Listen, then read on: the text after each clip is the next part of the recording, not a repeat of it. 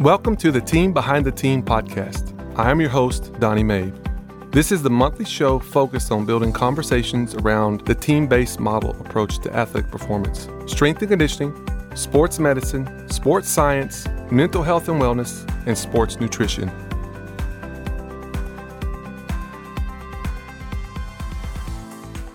Hello and welcome back to the Team Behind the Team podcast. I'm your host, Donnie Mabe, and we are already nearing 2023. And man, I can't believe it's gone by that fast. I got Coach Joe Krawczyk, our co-host, is back in the house. Coach Joe, what is going on? Coach, it's end of the fall, craziest time of the year. Not everyone's in season, but it feels like it. But I love it. I love the fall. It's a good time, and it cools down here in Texas, so I love that too. But I'm doing great. I'm excited, Coach. Christmas right around the corner. And, you know, this month we have a special treat for our guests and for our listeners. We have a guest today. If you could say we went to podcast heaven, today will be that day when I introduce our guest here. I met our guest several years ago in, little spoiler here, in Sydney, Australia. Speaking at the ASCA, and had a chance to sit down and grab a beer with him, and through a cordial friend, we were connected. So, without further ado, Coach Dave Joyce, welcome to the show. Thanks, Coach Mabe. Great to be here. Man, Coach, I'm being serious. This is a special treat, not just for our listeners, but for myself and Joe. I think we've really died and gone to podcast heaven today. So how's the trip been so far in? How's everything been? It's been fantastic. Been here for, I think this is the third day. Third day, I think I've probably had one sleep in that time. So I'm slowly getting, readjusted to Texas time zone, because it's obviously a bit different to Sydney. But we've had a brilliant time, incredible hospitality, great food, breakfast tacos this morning. Big Austin yes, box has been ticked. So we feel like we're locals. Coach, please, your beautiful wife. Hopefully, she won't be mad if we put some pounds on you as you return back to Australia. No, food. I've been starving myself in preparation for this. So he's a good coach. We're going to get back to baseline. Yeah, that's right. He's got it all periodized out his eating. So good. Well, awesome, Coach. Glad to have you here. I'm going to kick us off on the show here, and just can you just take a moment, listeners that are on the show that are hearing in, just give us a moment. Like, what have you been up to lately? Maybe even talk about where you've come from real briefly, and then what are you currently doing right now? Yeah, sure. Catch us up. So I'm the founder and principal consultant for a strategy and decision-making firm called Synapsing, which I established a couple of years ago. And basically our aim is to improve decision-making primarily in sports teams. And so that may be with athletes, but it's often with coaches and administrators as well. So my background, as you know, is I started my professional career as a physiotherapist, and then strength coach. And I love the physical therapy side of things because I love the problem solving bit, but it was an incomplete examination of performance. So I wanted to add that bit. Mm-hmm. So I did all my strength and conditioning work, masters in S&C. So I got a much broader view of what performance is, and I'm lucky. It means that I can speak two languages. I can speak medicine, I can speak performance, and bridge those gaps. And probably for the last decade or a bit more, I've been a performance director. So running sports med, sports science, recovery, psychology, nutrition, strength and conditioning teams. That box and dice in professional teams around the world, UK, Turkey, China, Australia, and I've been really fortunate to have a series of great jobs and meet some incredible people in our career, and I think that's one of the great things about what we do, isn't it, Donnie, that we get to meet so many great people. So that takes us to current day, really. That's good stuff. So, Dave, you've led performance teams at high level for years. From your experience, what are some of the traits and characteristics you look for when leading highly successful teams?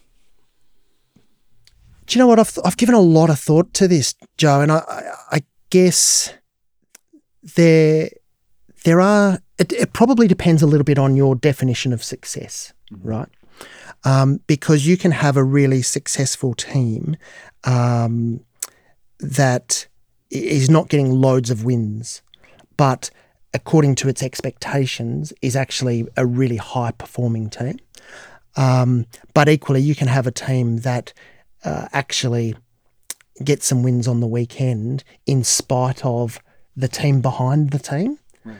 And that's why I think that looking at wins and losses is probably it's natural for people to do, but it's probably a bit too blunt a measure.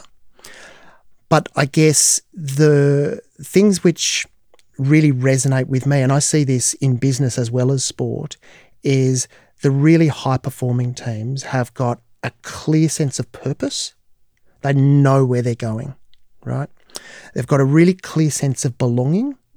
And we were talking about this yesterday, weren't we, Coach, that it's almost intangible, but you kind of, when you walk into a place, there's a bit of an energy about it, and there's just cheeky little high fives, and for no real reason, but it just reinforces this sense of belonging. Mm-hmm. And I think belonging is a really important bit. So everyone feels that they are trusted, that they've got autonomy, that they've got purpose, and that they've got this sense of inclusion, that they get the most out of them. So I think they're the real characteristics, but it boils down to belonging and trust, and that is augmented by this sense of real clarity of expectations and real clarity of roles. So everyone knows what they're supposed to be doing. Everyone's got some processes that they follow, and there's just really good communication that surrounds all of that. Yeah. So a long answer to a short question. Yeah. No, it sounds like too. It's I like how you said, you measure success differently, right? And it's almost like you could think of Jim Collins as good to great model. It's get the wrong people off the bus, get the right people on the bus. Maybe that's stage one of success. That year, the net gains and the profits might not show up in your business model year one, but your success is you have the right people in the right places. And then down the line, you start seeing those profits. And then in sports, we equate that to wins. Absolutely. And you see that in all manners of business as well, right? So if you look at Amazon, for a long time, they weren't profitable, but they stayed the course because they had this business model in mind, and they were really clear with their shareholders about what they were doing over the long term, and they stuck to their strategy. And ultimately, we know the success story that Amazon is. Unfortunately, in sport, we'd often don't get the opportunity to do that, to live out that long-term vision because of, pressures in media and sponsors and donors and those sorts of things. But the successful organisations have got a real long-term strategy, but an adaptability with their plans to within that strategy. Right. I had a question. Kind of on our walk over here to the studio, we were talking a little bit about some facilities, and in the book, The Culture Code, Daniel Coyle, he talks a little bit about, because you mentioned like this sense of belonging, like the high fives and the camaraderie, because as you were just talking, I could just visualize there is an element in really successful organizations and teams where there's this camaraderie and sense of trust, and like you want to be there, right? So in your experience, you've traveled the globe, seen all kinds of different teams. How big of an impact, in your opinion, from what you've seen, does the layout of facilities and structure of like rooms and, how close offices are, does that weigh into success, in your opinion? What would you say? Yeah, I think it actually does. And I've given quite a bit of consideration to this when designing facilities as well, because what you want is the opportunity for serendipitous conversations, for people to bump into each other, to meet, to chat. I'm a huge believer in meeting over food and just eating and having a drink, and that there's something about that communal sharing of food that unlocks conversations. And if you've got a facility which, there's loads of barriers to that because there are stairs, there's a long walk between sports medicine and strength and conditioning.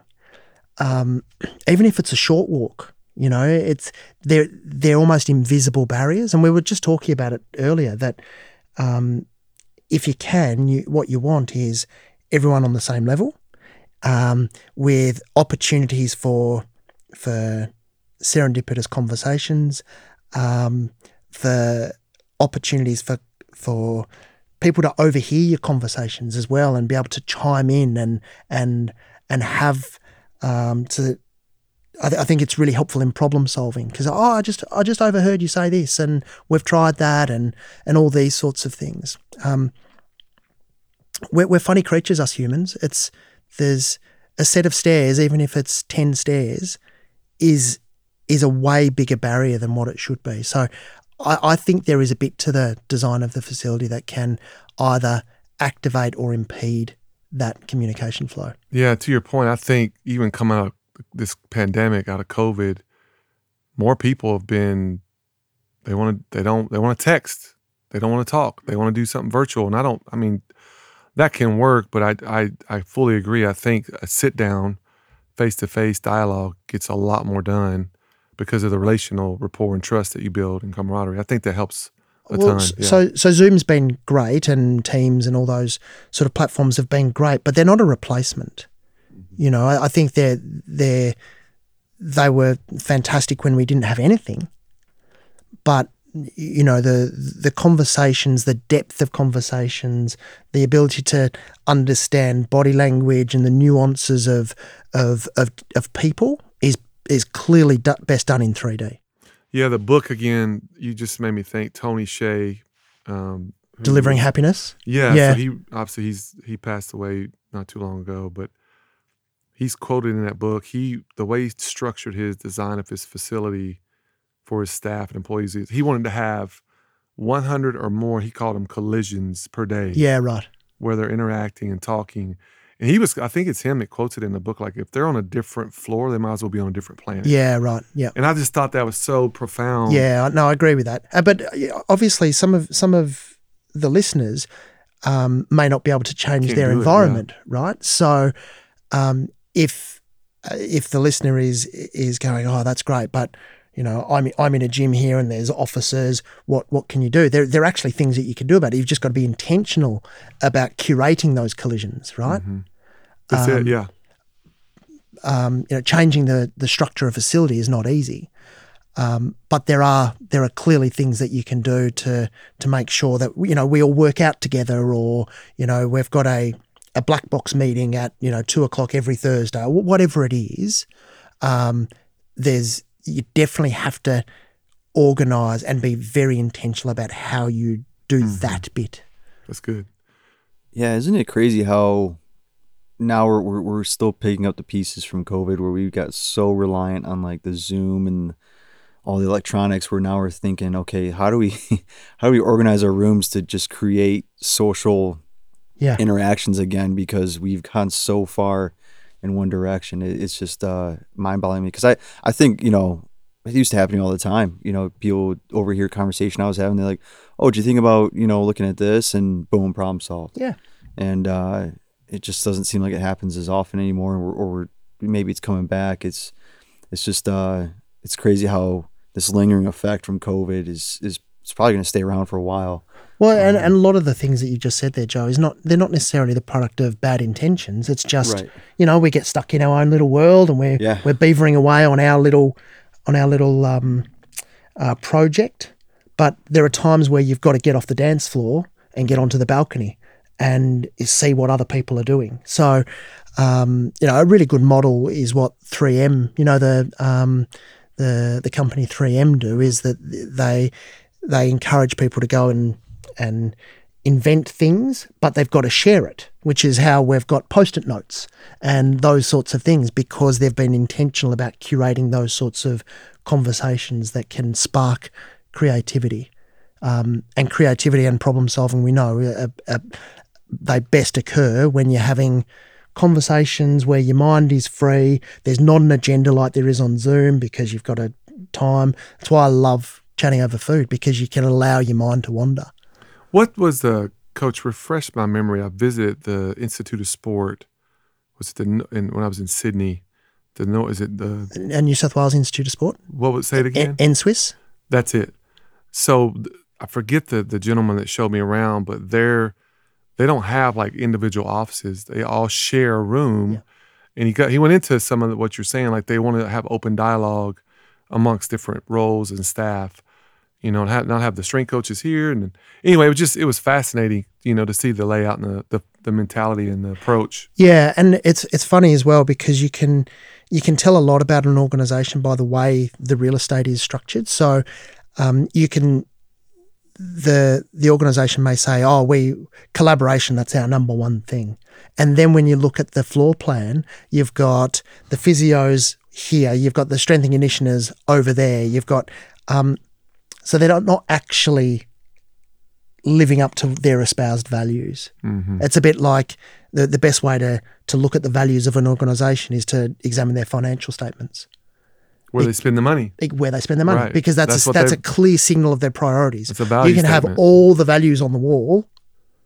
I like that, yeah. But the truth is on the balance sheet. That's it. On the flip side, so you've obviously seen very successful teams and departments.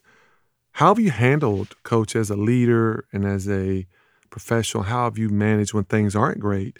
And I think specifically, what would be your advice on dealing with staff that are either not getting the job done or maybe not working well together? How would you address some of that? Yeah, look, I've just learnt by a load of mistakes. I've done it really poorly at times, poorly with the consequences of making a situation worse or making myself worse. But I guess that's the way you learn, right? So I guess the biggest lessons for me are that it's always life's a series of up and downs. It's like a yo-yo, and what you want is to be able to. I heard something the other day about you look at the stock market. So the stock market is a bit like a kid with a yo-yo walking up the stairs with a yo-yo. So the yo-yo is the stock market. It's going up and down, right?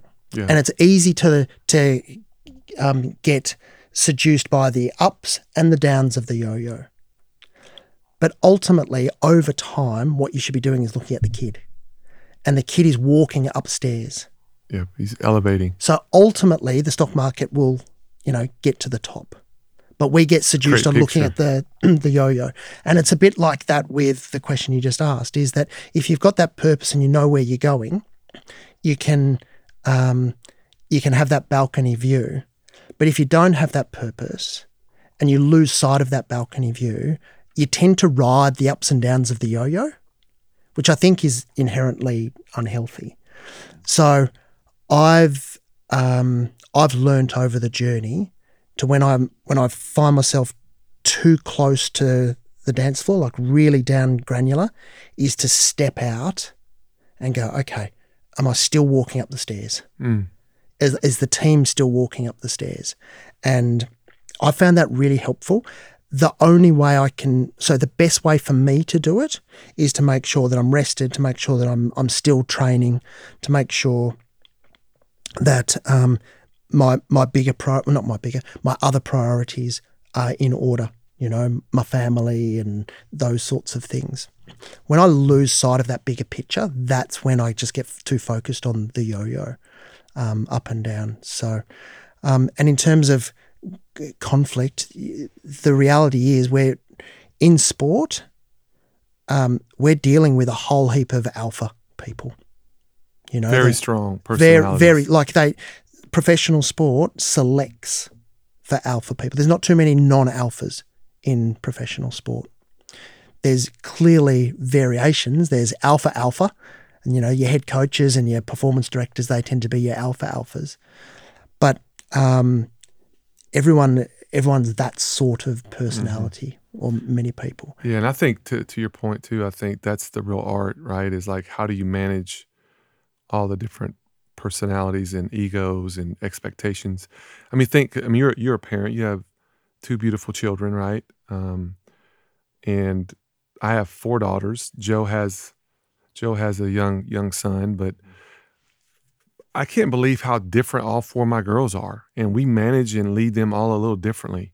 We don't just, That's right. like they say, what's the quote? I forget where I saw the managers lead everybody the same, but leaders adapt their style to each individual. Nice. And I think that's an art, Yeah, it's funny, isn't it? When you hear some parents say, "I've got 2 kids, we parent them exactly the same, and they're completely different." And I push back on that because I just do not think you can possibly parent 2 kids the same. I completely agree. My 4 daughters couldn't be more extremely different than each other. The only way that could possibly be true is if you were totally hands off with all of them. Coach, funny story, just real quick. When I had the 2 little ones, I love to take them by their legs and swing them around in there and spin them and drop them on the bed. The oldest one loved it. This is when I learned this, kind of started learning this. The second one I grabbed and did that, and she freaked out and froze up like a zombie and was crying, and she did not like it. She was 21 at the time, though. Right, she was 20. I'm strong if I could do that, Coach. This one they were probably, I don't know, 4 or 5 probably. I could still pick them up, but that's funny. But anyway, one of them loved it, one of them hated it. One of them I did it a lot. The one of them I never did it again. Right, so they're just all different. And it would be poor parenting if you kept doing it. Right, so you've got to respect. So that's the principles of adaptive leadership or adaptive parenting. So you go, I can't be the same leader in exactly the same all the time. Right, so that's people say, oh, what's your leadership style? Your leadership style should be a reflection of the context that you're in, as well as the people that you're trying to lead.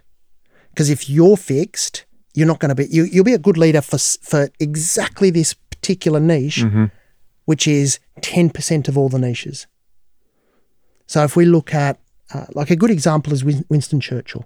So Winston Churchill, often thought of as being this great wartime, one of the great leaders of all time. So led Britain and some of the Allies through World War II. What people forget is that he lost an election 6 months after the end of World War II.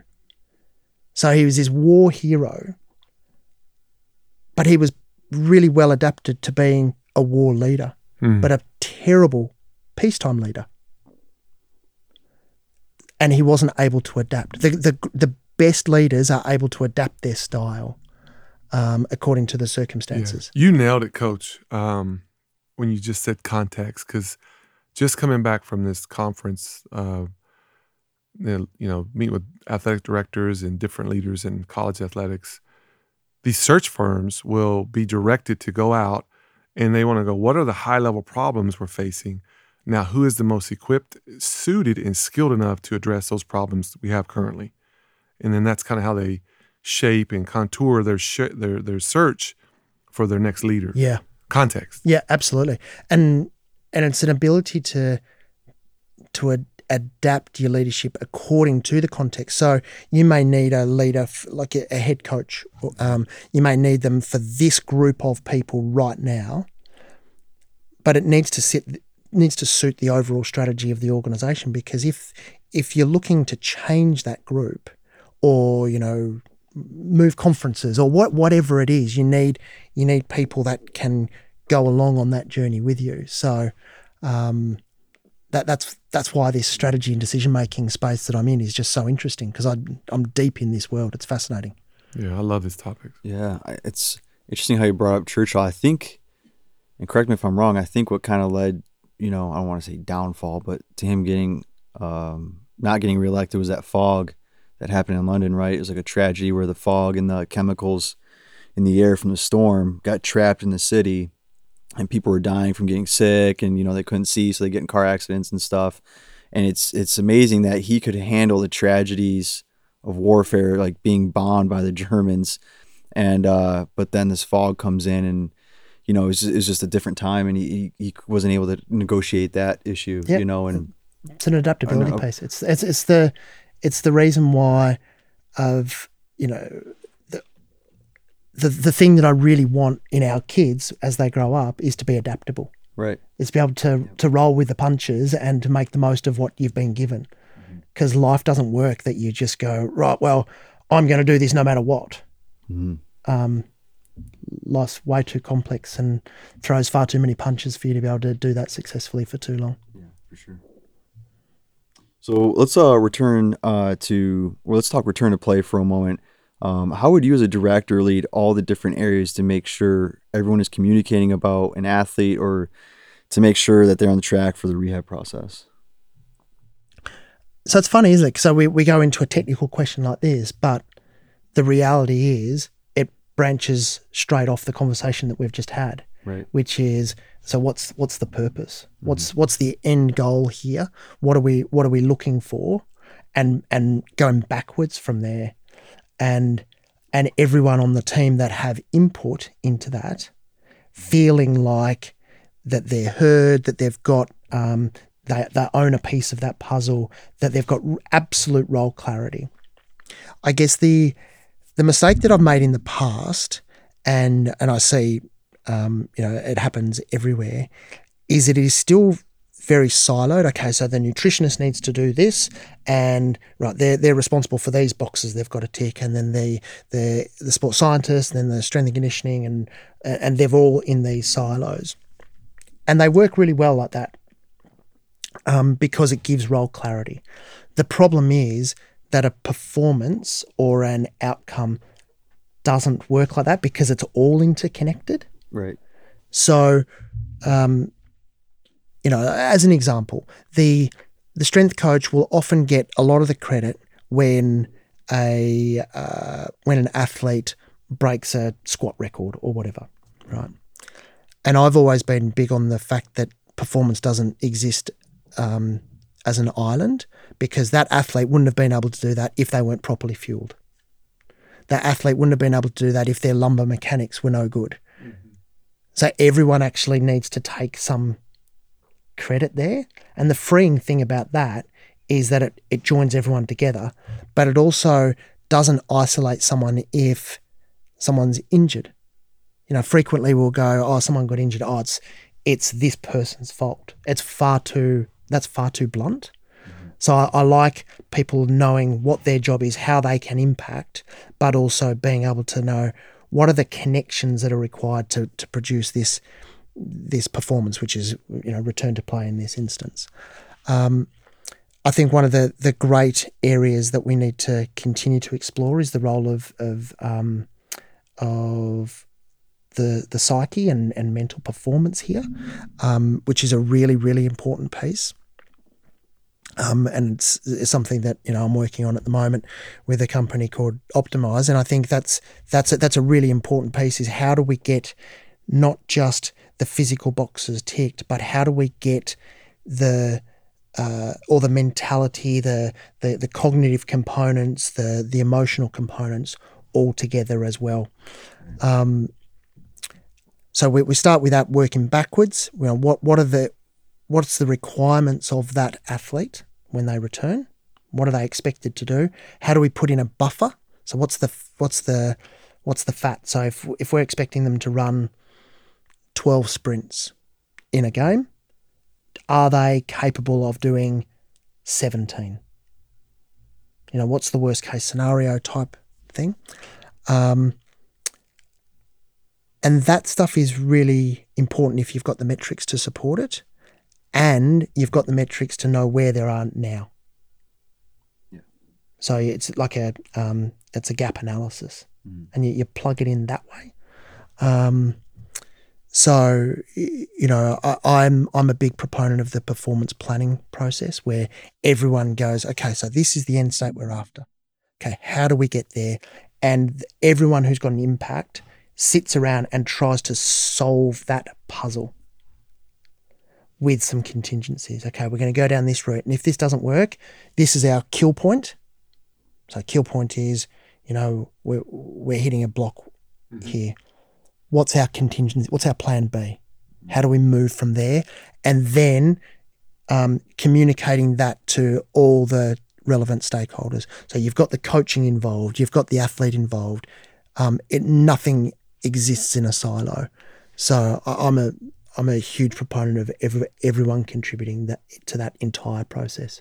Yeah, it's funny. I just had an athlete last week ask me about coming back from injury. When do athletes I guess get released from the athletic trainer to come back to the weight room? And I was like, well, it's not really that simple. If in my opinion, if it's done right, there's like that gray area in the middle where it's like a handoff. Like you're spending maybe 70% of the time with AT, 30% of the time with strength coach, and then slowly that percentages start to shift toward the strength coach where you're healthy and you're mainly in the weight room. But there's a lot more things in the weight room than there is up in the in the training area, with all the tables and stuff. So sometimes they kind of utilize that and have the strength coach help them out, and it should be a lot of back and forth, like you were saying, and so it's just kind of funny. Sometimes the kids don't see it that way. They think like, oh, I just go to here, and then eventually I'll just be done, and I'm going to go right back into it. It's like quite binary, isn't it? I mean, I think the reality is it should bleed into each other. So I've always liked my strength coaches involved in rehab at day 0, and I've liked my physios involved with the performing athletes as well. So I don't think there is this simple line of injured, not injured, or ill or healthy. It's not binary in that way. And there's just so much that can be gained by a physio or an athletic trainer looking at healthy athletes going, okay, so this is what we're trying to get back to, and you can spot some differences. And there's just so much value in the strength coach and the sports scientists with the injured athletes, because you're training an athlete, not an injury. Right. So yeah, it should be bled through 100%. Did you guys, I'm curious, did you ever have any like specific protocols or policies on like how was it maybe different with every team? Like how you made sure everybody was like talking and meeting? Like, I know we've kind of talked about that already, but can you kind of peel back a layer or two specifically? How did you operate and make it really, really, really nice? Yeah. So every meeting would be, there'd be a clear purpose of what we were trying to do. So first thing in the morning as a performance group, we would get together and it would be pretty much an assessment of what we were planning for the day. We'd go through every player, what's their training load like, what are we expecting in terms of distance run, weights, all these sorts of things. Who's got accountability for these things, tick, bang, right, move on. And those things would be quite neat. The bigger discussions would be held for if there was a player that we didn't want to be doing all of training. So you're going, okay, what drills are they going to do? What's the expectation of that drill in terms of how far, how fast, all those sorts of things. Okay, we're going to allow him or her to do, 15% of that drill or whatever it is, or, non-contact. And so really clear lines of communication there. So that's kind of the daily one. But then weekly we would have a review of all the athletes and go, right, where are they at according to their overall plan? Oh, that's good. Yeah, I like that. And in that I would include the coaches to go, right, so what do you want? What do we want? Where are the negotiation points? What are the non-negotiables from either party? And then I would sit down with the head coach and the football manager, and weekly, and usually on the day off, and we would just chew the fat. Where are we at? What's this athlete struggling with? What's this strength coach struggling with? Where's the conflict points? Where's the pinch points? What's going really well? Again, usually over food, just over breakfast or whatever, and a relaxed way of just trying to unlock some of the pinch points. So I don't love lots of meetings, and I'm really clear about what I want out of each meeting and who's got decisions to make. If a meeting doesn't have a decision to be made, it's usually a meeting that doesn't need to exist. Yeah, that makes sense. Yeah. Because you have a purpose and you have a desired outcome as Yeah. well. Unless it's just giving information. You know, I would always make sure that every meeting there was a clear decision to be made. It's good. It's good. Dave, I need to come work with you. There's a lot of food at these meetings. I know. I like the sound of this. Yes. Changing gears a little bit, you have written several books, high performance training for sport, right? Has been a bestseller. Couple questions here on this one. What got you started in writing books, and then take us through a little bit of that process and timeline. Yeah, so 3 books. There's High Performance Training for Sport, then the second edition, which is basically a brand new, so I count that as another one, and then Sports Injury Prevention and Rehabilitation. And I did with my co-author Dan Lewenden, who's now performance director at City Football Group, so Manchester City, New York City, you know, all those sorts of football clubs. What got us started was this belief that there are lots of textbooks out there in what we do. There weren't many truly integrated textbooks that tried to look at the continuum of performance. So they tended to be strength and conditioning or sports medicine. The sports medicine textbooks have nothing about exercise, or very little, like standard physio nonsense about 3 sets of 10. And physios just don't get taught proper exercise science, strength and conditioning principles, physiology principles. But equally, we felt that many strength and conditioning coaches don't get taught the elements of injury and pathology and those sorts of things. So we wanted to blend those. So basically what happened was I pitched that to a number of publishers, and we got a lot of interest. We ended up this was for sports injury prevention and rehab, and we got down to the final 2 publishers that we were sort of trading with, and we went with one, and then the other one said, we're really disappointed that we didn't get that. Would you write a book for us as well?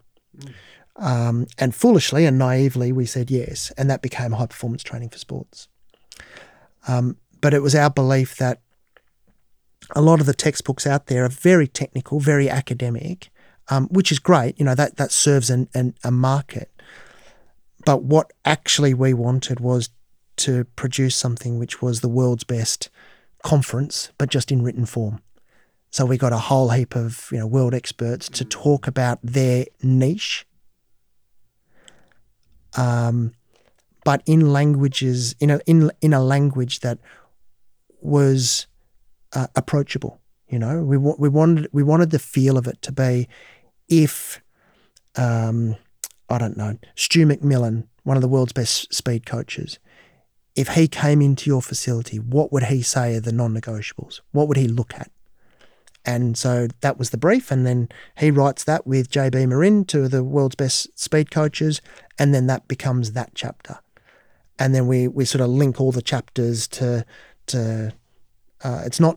it's not designed as something that you read from page 1 to page 360 or whatever it is. It's you go, okay, so I'm going to read this bit. Oh, now I'm going to read the bit on Influence by Brett Bartholomew, and now I'm going to read the bit on Coaching and Cueing by Nick Winkelman, because they all interlink. Mm-hmm. And that was kind of the puzzle that we were trying to solve. Oh, that's cool. Yeah, the outline. It's good. Yeah, and it's interesting too. If you think about your point at the beginning, if ATs here, if they do know anything about weight room training, they have to get the additional certification of like a CSCS or something like that. So some of our ATs here have that, and I've always kind of thought about that. It's like, man, we're so closely aligned and we work together so much. You'd think we'd kind of just almost merged it a little bit more. And I think in the schoolhouse, in college, it's a little bit more like that. They kind of come up through their bachelor's degree a little bit closer, but yeah, when it comes to certifications, it's very separated. Yeah, and so it reinforces a human bias of looking for in-groups and out-groups. So we love our in-groups. So, and you see that, like the University of Texas, massive in-group. There's Longhorns everywhere, and that's an artifact. That's a real signal of we belong here. We're all together.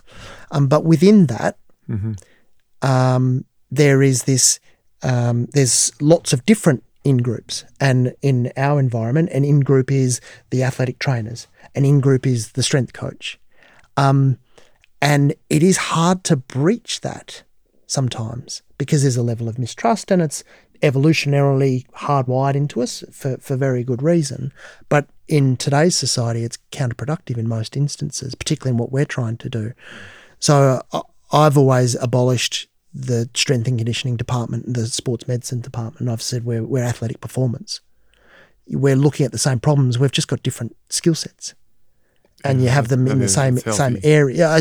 I think so. That's my belief anyway. And the more we can bring that to the party, I think the more collaborative, the more innovative our problem solving is. Yeah, for sure. I like that term, in groups and out groups. Yeah, I mean, there's really, to your point, there's so much collaboration, and I'm kind of ringing the bell again on this, but the sense of belonging you've been talking about with us, that's really resonated with me for some reason, because I think that's so critical. You know, you've got to feel like you're part of the staff and team. Yeah. Not that we have any of that here, but just I feel like you can get siloed, you know, and you kind of lose that sense of purpose and kind of like the importance of your job. So it's good. Well, it's funny you say that, Donnie, because I took a photo in the football area today, and it there's a big sign on the wall, and it says, "Getting the respect of the locker room was the most important thing that was bigger than any play, bigger than any game that I was part of. Honestly, once we got the respect from everyone in that locker room, that's when I knew I belonged, could do my best, and was ready to go out there and perform." And so I loved that, because that last bit is, that's when I belonged. Mm-hmm. So he's basically saying that's when I'm part of the in-group. Mm-hmm. That's when I felt trusted to unleash what I could. It's at the heart of everything that we need to do, which is why I love here at UT. There's this real, there's a palpable sense of belonging, that is, clearly part of the culture of the place, but the culture is only can only be fostered by people like yourselves that bring people in.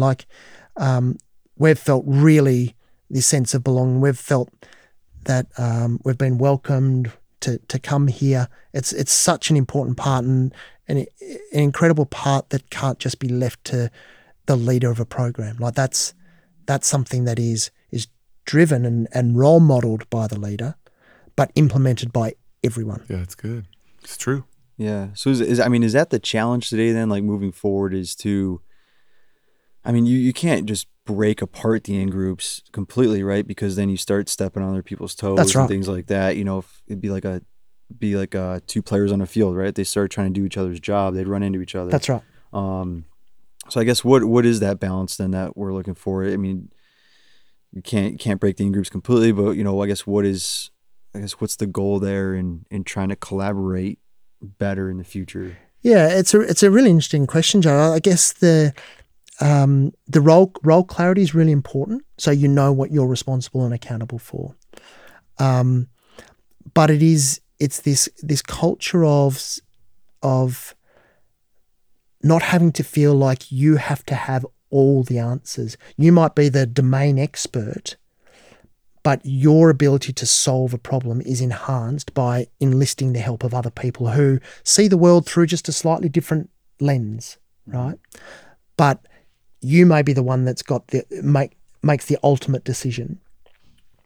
But this is role modeled by these sorts of meetings that we've talked about, by the facilities that we've talked about, or how we structure it, and this healthy respect for each other to go, right, I think I'm the expert in this, but I'm going to speak to Joe because he may have seen this completely differently.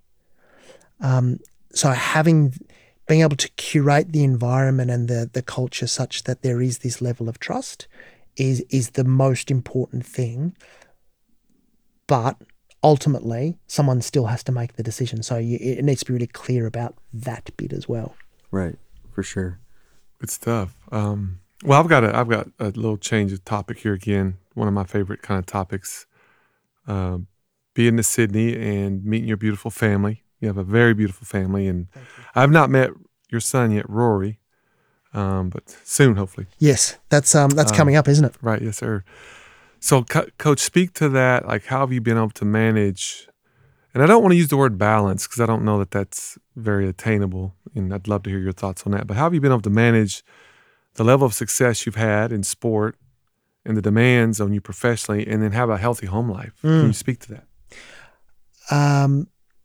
So the balance bit's really interesting, right? So we can look at that through a couple of different ways, and commonly what people will do is look at balance through the prism of time spent.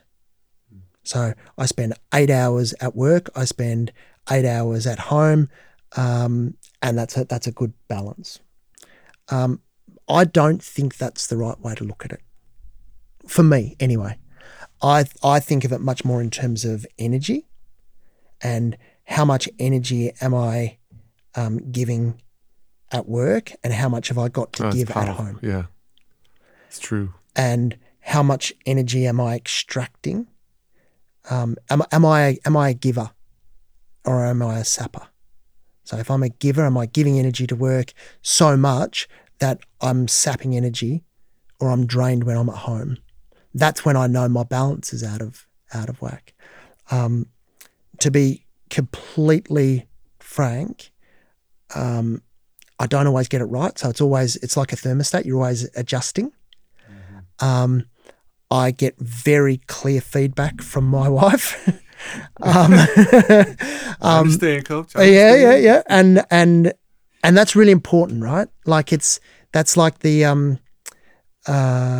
little buzzer that's going on in your car when you haven't done your seatbelt up, or just like little reminders.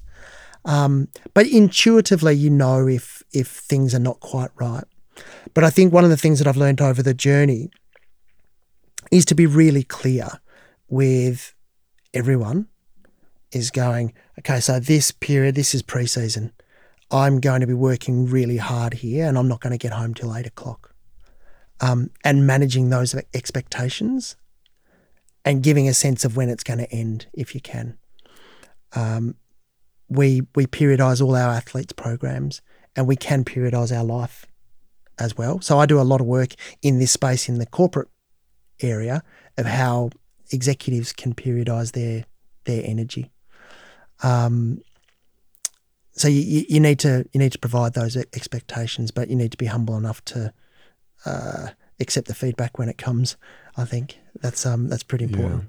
Coach, that is so powerful. There's a couple books as you talk, and I can't remember the author of one of them, but the one book is called The Power of Full Engagement, and the whole book's about energy management. Yeah, right. Just what you said, and they talk about, depending on the season of life you're in, you should really evaluate your energy, whether it's for work or your hobbies, your family. And if that energy is low, it's like a gas tank, right? Like you may not do a great job. And then they kind of talk about it in there, even your work day, of how people just work nonstop all day and they never recharge and they just come out of work and they're just exhausted, right? The other book is called Leading on Empty, which it's a profound book. It's a faith-based book, so a little precursor there. But the Wayne Cordero tells the story of he was leading, he's a pastor, was leading in this church movement, and basically ends up hitting the wall, burns out, goes into depression. I think he has to go through about 1.5 years of rehab. And he goes into the book of your point. He talks about, I think he says there's like 5 to 7 energy bursts we have a day. And once you kind of expend that burst of energy, your body starts running on adrenaline. Or you got to start kind of like taking drinks and, whether it's Red Bull or, no, Coach, it's not what's the monster drinks that you and I drink occasionally. I may or may not like those. Little confession there, but anyway. But you start having to like find other reserves of energy that it's not good for your health, right? Yeah.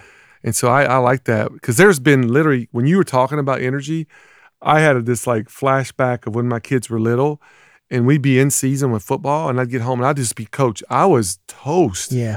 I was home, but I wasn't. I wasn't present, and Yeah. those were tough times. Yeah, no doubt, no doubt. And it's funny, isn't it? Because we talk with our athletes, we wouldn't expect them to do deadlifts all day, and we would program it. So you might do 2 or 3 in a row, or you might 8 or whatever it is, but then you break it into sets, and then you have a break between sets, and you wouldn't do that every day. And you might come back and do a couple of sets throughout the day, or whatever it is, how you program. Now, we can look at that through the lens of actin and myosin and those sorts of things, but actually it's about energy. It's about how you expend your energy. And as strength coaches, we know that you can't do that. Like, you can't run all day because you have to have breaks. Otherwise, you're never hitting peak. So if we're viewing that and our programming of that through the energy lens, we can directly translate that to what we do as coaches, what we do as executives, and go, right, well, I've got a crucible moment here. I've got board papers due, or I've got, it's pre-season. So you work up to that, but then you've got to put in your rest time. And that rest time, you can look at it through the macro cycle.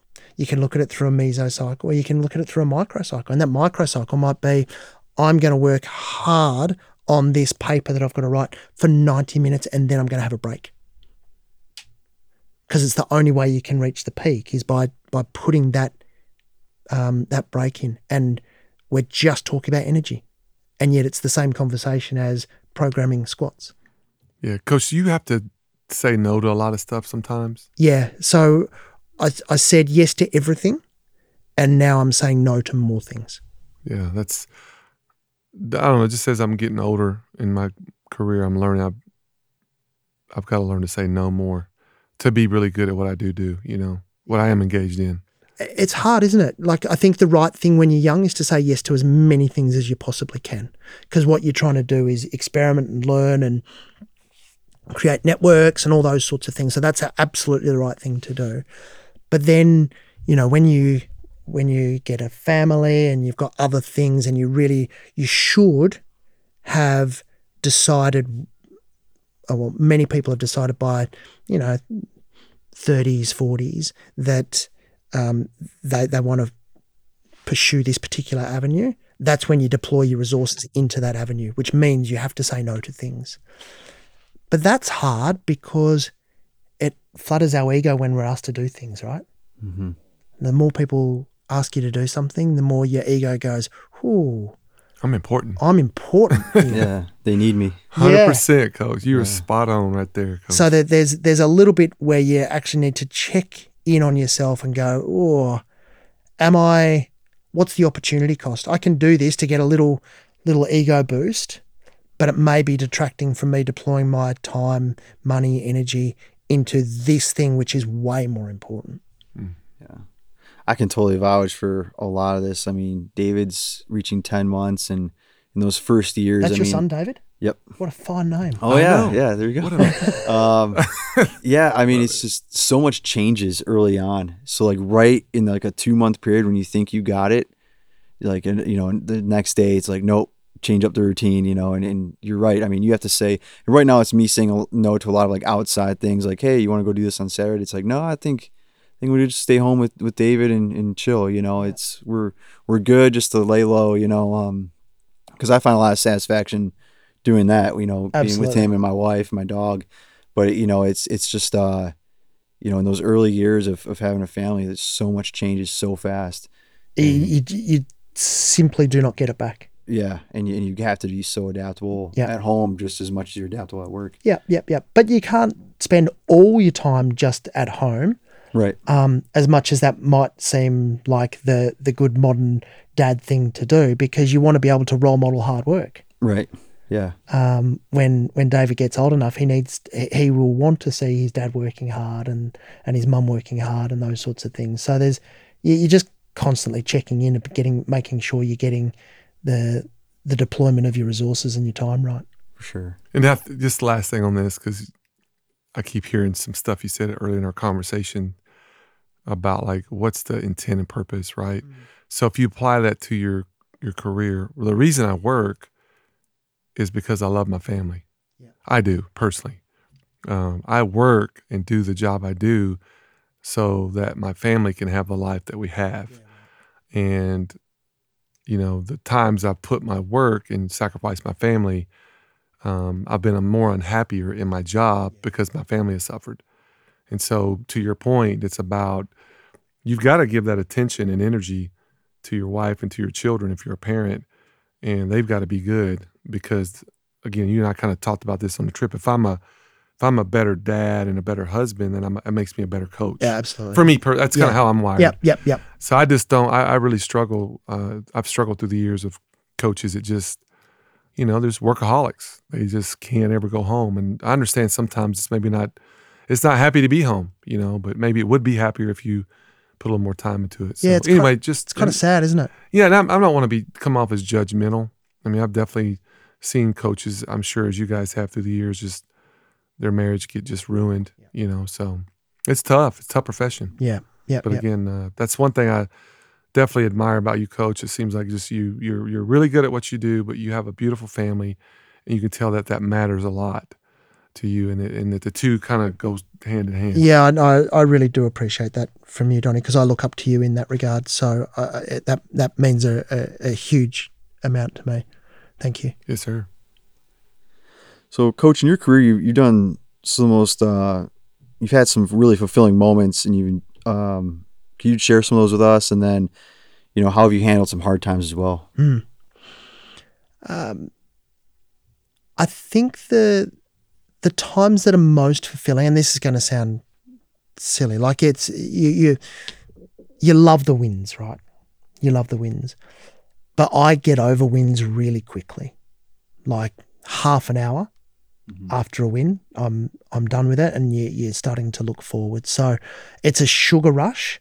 So when I look at my career, things that have been most fulfilling and not necessarily full of those sugar rushes, and I've lucky enough to have had a lot of sugar rush moments of wins, but in terms of the things which have connected with me as being areas where I've felt really fulfilled, I look to the success of my staff, that they've gone on and run their own programs. Like, I'm incredibly proud of staff that have left and run their own program, have success, have stayed connected, and want to share the joy of that. Like, that's honestly some of the best moments that I've had. And the good thing about them is they're not moments. Like, a win is a moment, but these things are much more long-lasting. And we were even talking about it last night, weren't we, Donnie? Like, I've got a belief that you always meet people twice. And if you're a good person, you've got good values, you're good fun, you just have these relationships. Like, I'm a country boy from the middle of nowhere in Australia. For me to be in Austin, Texas, recording a podcast, like, this is a pretty big deal. And this is on the back of a beer that we had in Sydney, because we both took a risk of meeting someone that we'd never met before. I'll look back on this and, on my deathbed, and if you ask me this on my deathbed, hopefully, in another 80 years, I won't remember the wins and losses. I'll remember days like this. These are the most fulfilling things. And the hard times in my career, and there's always hard times, but it's, for me, it's a case of having a sense of perspective and going, geez, I think I'm doing it tough. How about what's happening in Ukraine? So it's always helpful to think of at least mindset. Is it could be if only I did this, if only I can live through regret. But you can flip it and go, at least it's not that. And that always puts things in a positive light. But it gets back to a question you asked earlier, Joe, about what are the characteristics of high performing teams and high performing people. Is that it's a case of having that purpose, and making sure that I'm that kid walking up the stairs, even if the yo-yo is going up and down. Mhm. So it's having that real North Star. That's the thing that gets me through. Yeah, awesome. So we have a lot of young listeners on the show, and as we kind of wrap up here, what would you recommend our listeners do for professional development, and what would you recommend for younger up and coming coaches just in general? So for young coaches, the most important thing to do is to get really good at your craft. Work towards mastery of your craft, and that can be the X's and O's of programming, complex training sessions, whatever it is. But it's also about understanding influence and negotiation and those sorts of things. So that's where you need to be deploying your resources, getting really good at that bit. But I can't. It's impossible for me to overestimate or to overemphasize, I should say, the importance of having a mentor, and probably a series of mentors that can help guide you. And I'm not asking people to go out and get a cheerleader, but more of a critical friend, someone who's going to call them up on some of the stuff they're doing wrong, but to really encourage them. So I've got this saying that, and it's not mine, but you can't read the label from inside the bottle.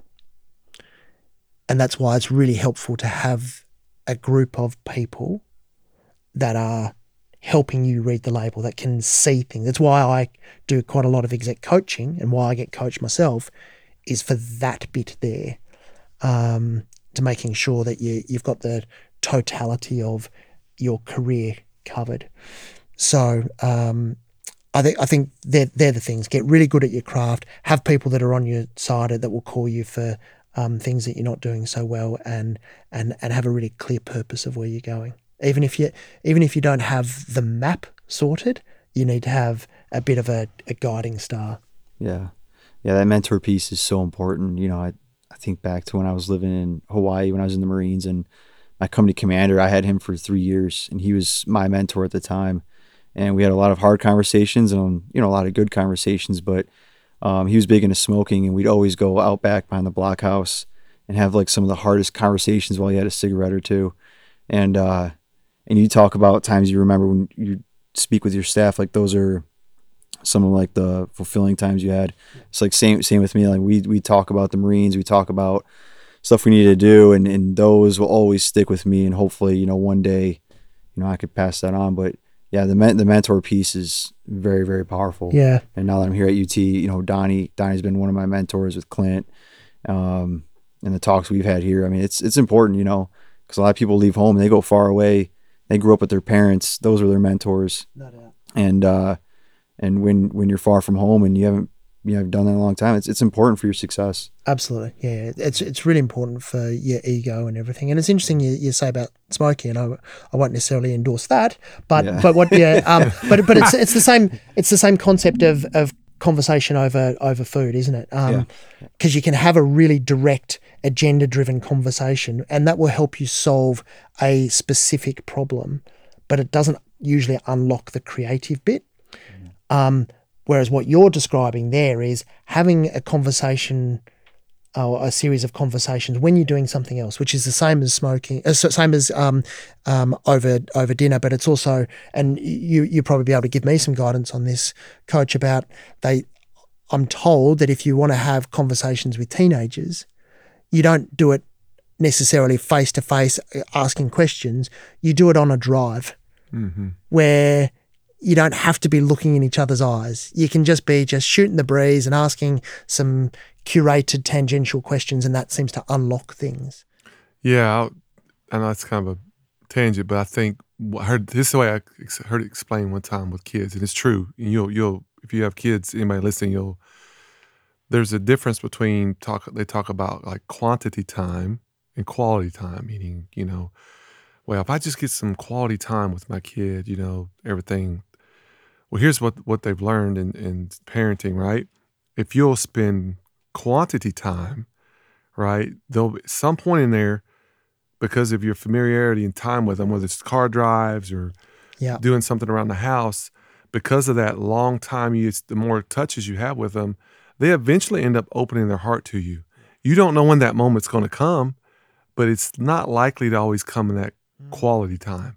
But if you can give them quality time, like you're saying, like that long drive or a trip together, like they usually will open up. Yeah. And you get those moments. Yeah. And there's probably no such thing as quantity time or quality. It's just time. Right. So true. Well, good stuff. Well, we are pretty much done for this episode.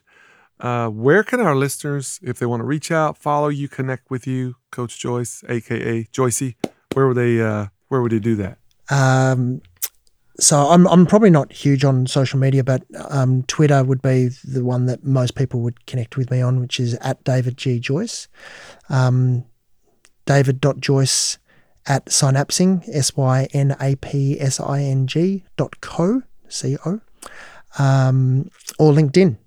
Or, so really happy to engage with people. And just for one more, speak to this as much or little as you can.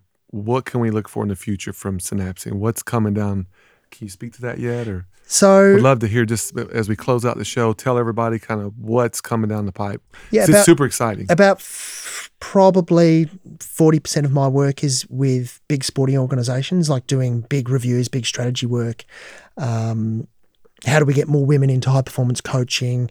I did a whole piece on how do we prepare our athletes during quarantine and the like. So some big things that are not necessarily about getting athletes fitter, faster, stronger.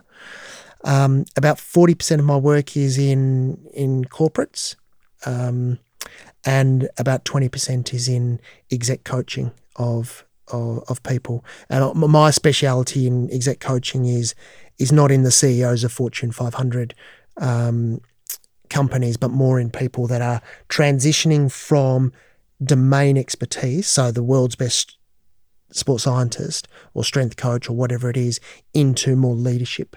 That's strong. But I guess the thing that I'm probably most excited about at the moment is I'm doing some work with a company called Optimize, and what we're trying to do is increase the accessibility of mental performance to athletes in high school and college and other areas that wouldn't necessarily get the opportunity to speak to the top level sports psychologists. So we're bringing the top level sports psychologists to them. We feel that Calm and Headspace do a fantastic job, but they focus primarily on mindset and sleep and meditation, whereas we're trying to unlock the puzzle of the mind at the more mental performance end. So that's a really, really interesting piece that we're trying to solve, and we're really excited because it's no doubt that's the greenfield opportunity in how we improve sporting performance. Yeah, that's so exciting. I feel like today in sport, this with all the mental health stuff, but even to your point, I always say like a lot of our best athletes, metaphorically speaking, if you could like cut their head off and like fix their head and put it back on, like we would be great, right? So man, that is awesome. You guys are going to be doing that, and it's going to be well needed, and I'm sure very exciting once you kind of start getting it out there. It's great, and it enables us to come to the US and speak with all our friends here, and get on fantastic podcasts like this one. Well, good stuff. Well, we'll close it out. And dinner plans tonight, Coach? Yes. Where are we going? Yeah, I don't know. It's so we've ticked a lot of boxes so far. We haven't ticked the barbecue box, but that coming, maybe? That has to be on the agenda, I think. Yeah, there's a lot of good choices here. Joe, what's your number one recommendation? Barbecue, Austin, Texas. He's not getting paid, by the way, again. He's just... Yeah. They do. I wish they did pay me, but no, kidding. Salt Lick is really good. Yeah. You can make your way down there. It's really good. Right. Man, I don't know.